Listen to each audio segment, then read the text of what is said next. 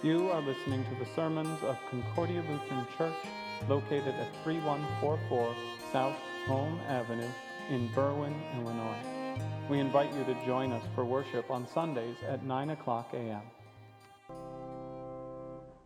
Grace, mercy, and peace to you from God our Father, and from our Lord and Savior, Jesus Christ. Amen. I think one of the most unique things about America as opposed to the rest of the world is we have a very active and optimistic culture.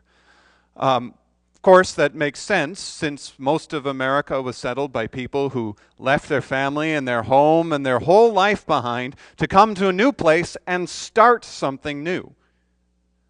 And so we have that, sometimes people will call it an entrepreneurial spirit, an active spirit that says, go out and do it. And you can see that in some of the ways that we talk about life, different proverbs that we have for our own personal being. One of the best ones is that old Bible quote, God helps those who help themselves. You're laughing because you know it's not in the Bible, right? Have to make sure. But that is what people believe is in there. But my favorite, I think, is the Nike one, just do it. We're very active. And sometimes that can get us into trouble, especially when we take that active relationship, that active idea, into our relationship with God. The psalm today talks about how we don't and aren't active, but the one who is blessed in Christ is the one who waits for the Lord. And you can see that as we go through three different themes here. It starts out this way. It says, I waited patiently for the Lord.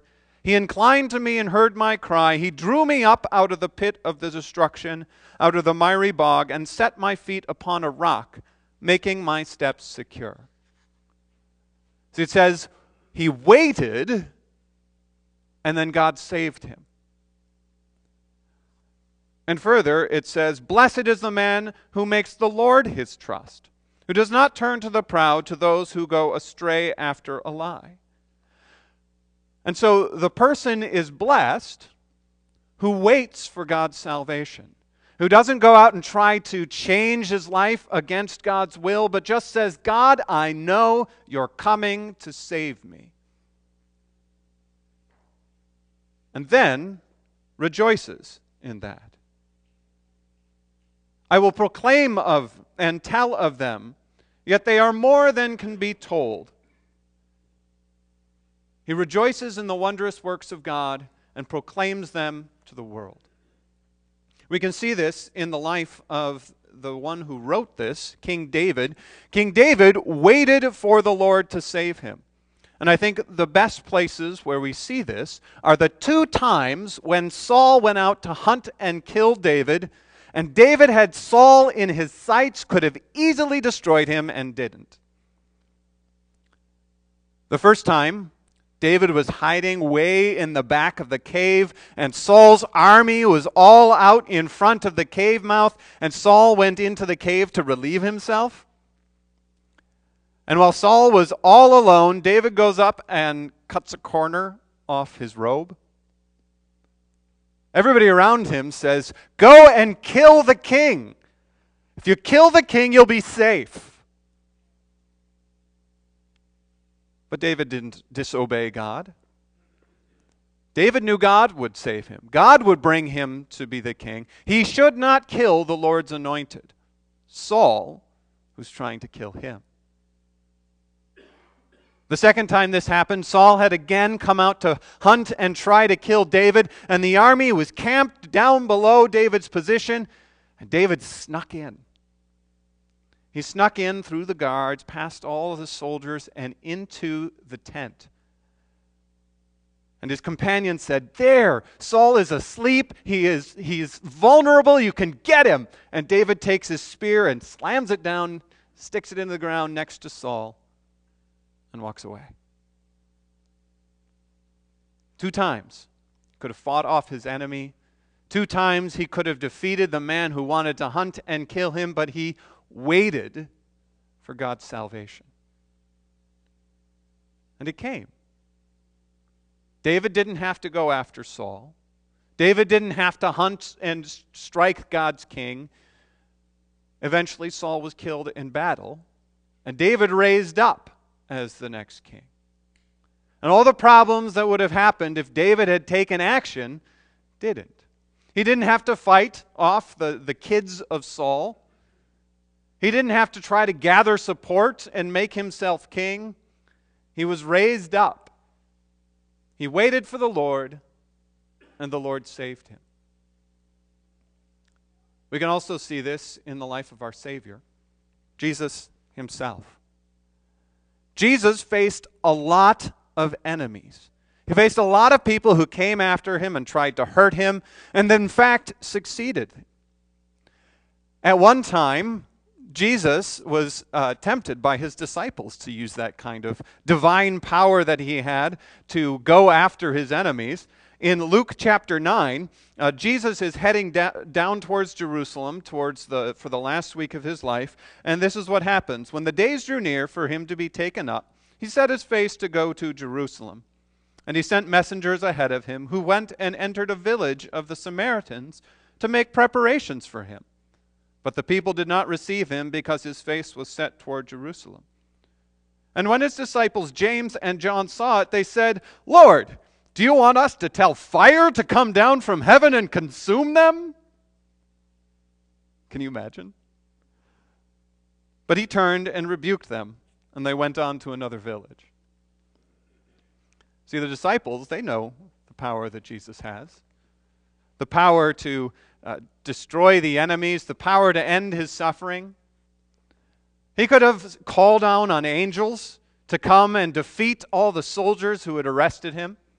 When he was nailed to the cross, he could have hopped down, healed all his wounds, and amazed everyone, just like the Pharisees asked him to do.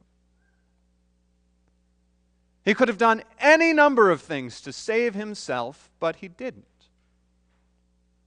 He waited for God's salvation.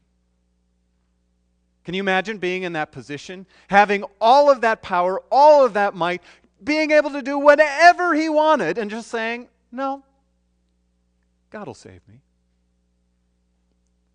I can imagine that I'd be able to do that. That I'd be able to be patient as the worst things in the world happen to me. Which is why Jesus did it for us, instead of us. Why he was so patiently waiting for his Father to save him. Because he knew we couldn't.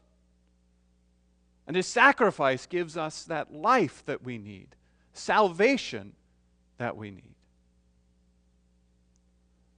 I'd like to contrast Jesus' life, waiting for God's promise, with the life of Abraham. You know about Abraham's story. When he was 76 years old, God came to him and told him to go to the promised land, and he would make him into a great nation, and the whole world would be blessed by him. So Abraham went to the promised land. He knew that God would give him a son, and he got there, and he waited for 10 years. Abraham was 76 when he got here. His wife was 66. They waited for 10 years. You can see why Abraham complained to God so many times. "You haven't given me a son." So at 10 years, Abraham and Sarah got together and they decided they were going to fix it. So Sarah gave Abraham Hagar, and they had a child, Ishmael. And there were all sorts of problems that came from that. Sarah started to mistreat Hagar because Hagar got proud. She went to Sarah and said, "I could have a baby and you couldn't. Nah, nah, nah, nah, nah." Sarah mistreated Hagar. Hagar ran away. The angels sent Hagar back. And eventually, once the son was born, they sent Hagar away again. It was even later that the promise finally happened. Abraham was 100 years old when the men finally came up to him to make that promise. Sarah was 90 years old when she became pregnant. How many years is that after they got the promise? How many years? 14? Is that right? Did I do the math right? I think I did. 24? See, that's why they don't make me an accountant.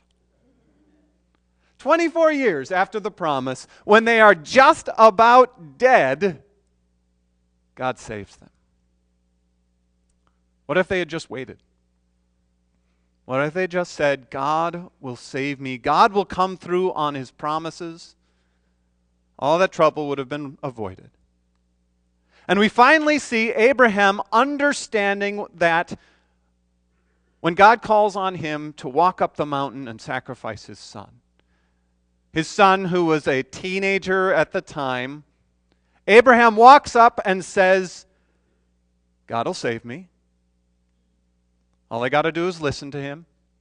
All I got to do is follow, and God will save this promise that he gave me, even if I kill it. He waited, and God saved him. And we can see that. The call to wait for the Lord in our salvation. Because we know we can't actually go out and achieve eternal life ourselves. We can't call God's blessing down on us. This is what Colossians says about that. In Colossians chapter 2, it says, And you who were dead in your trespasses and the uncircumcision of your flesh, God made alive together with him, having forgiven us all our trespasses, by canceling the record of debt that stood against us with its legal demands. This he set aside, nailing it to the cross. And he disarmed the rulers and authorities and put them to shame by triumphing over them. Paul talks about all of the enemies that we can't defeat on our own. He talks about our sin, which we can't get rid of. He talks about the rulers and the authorities and the powers, Satan and death, that we cannot defeat. And he says, just wait. God's already done it for you. And how much pain does that avoid when we don't look to our own actions to call ourselves holy? When we don't have to point to our own volunteering in the church or our own prayers or our own devotion to God, and we just say, I'm waiting. You've saved me. How much easier is it when we wait for the Lord to solve our problems in our lives? Instead of going out and being active in hurting the people who hurt us, instead of going out and trying to take control of the world around us, we do just what God says. We listen to him, and we trust that he has the plan. We trust that he will take care of our lives. He will give us salvation. He will protect us through no matter what happens, no matter what kind of dangers we face, or hunger, or poverty, or whatever. And we just wait. We wait for him to come.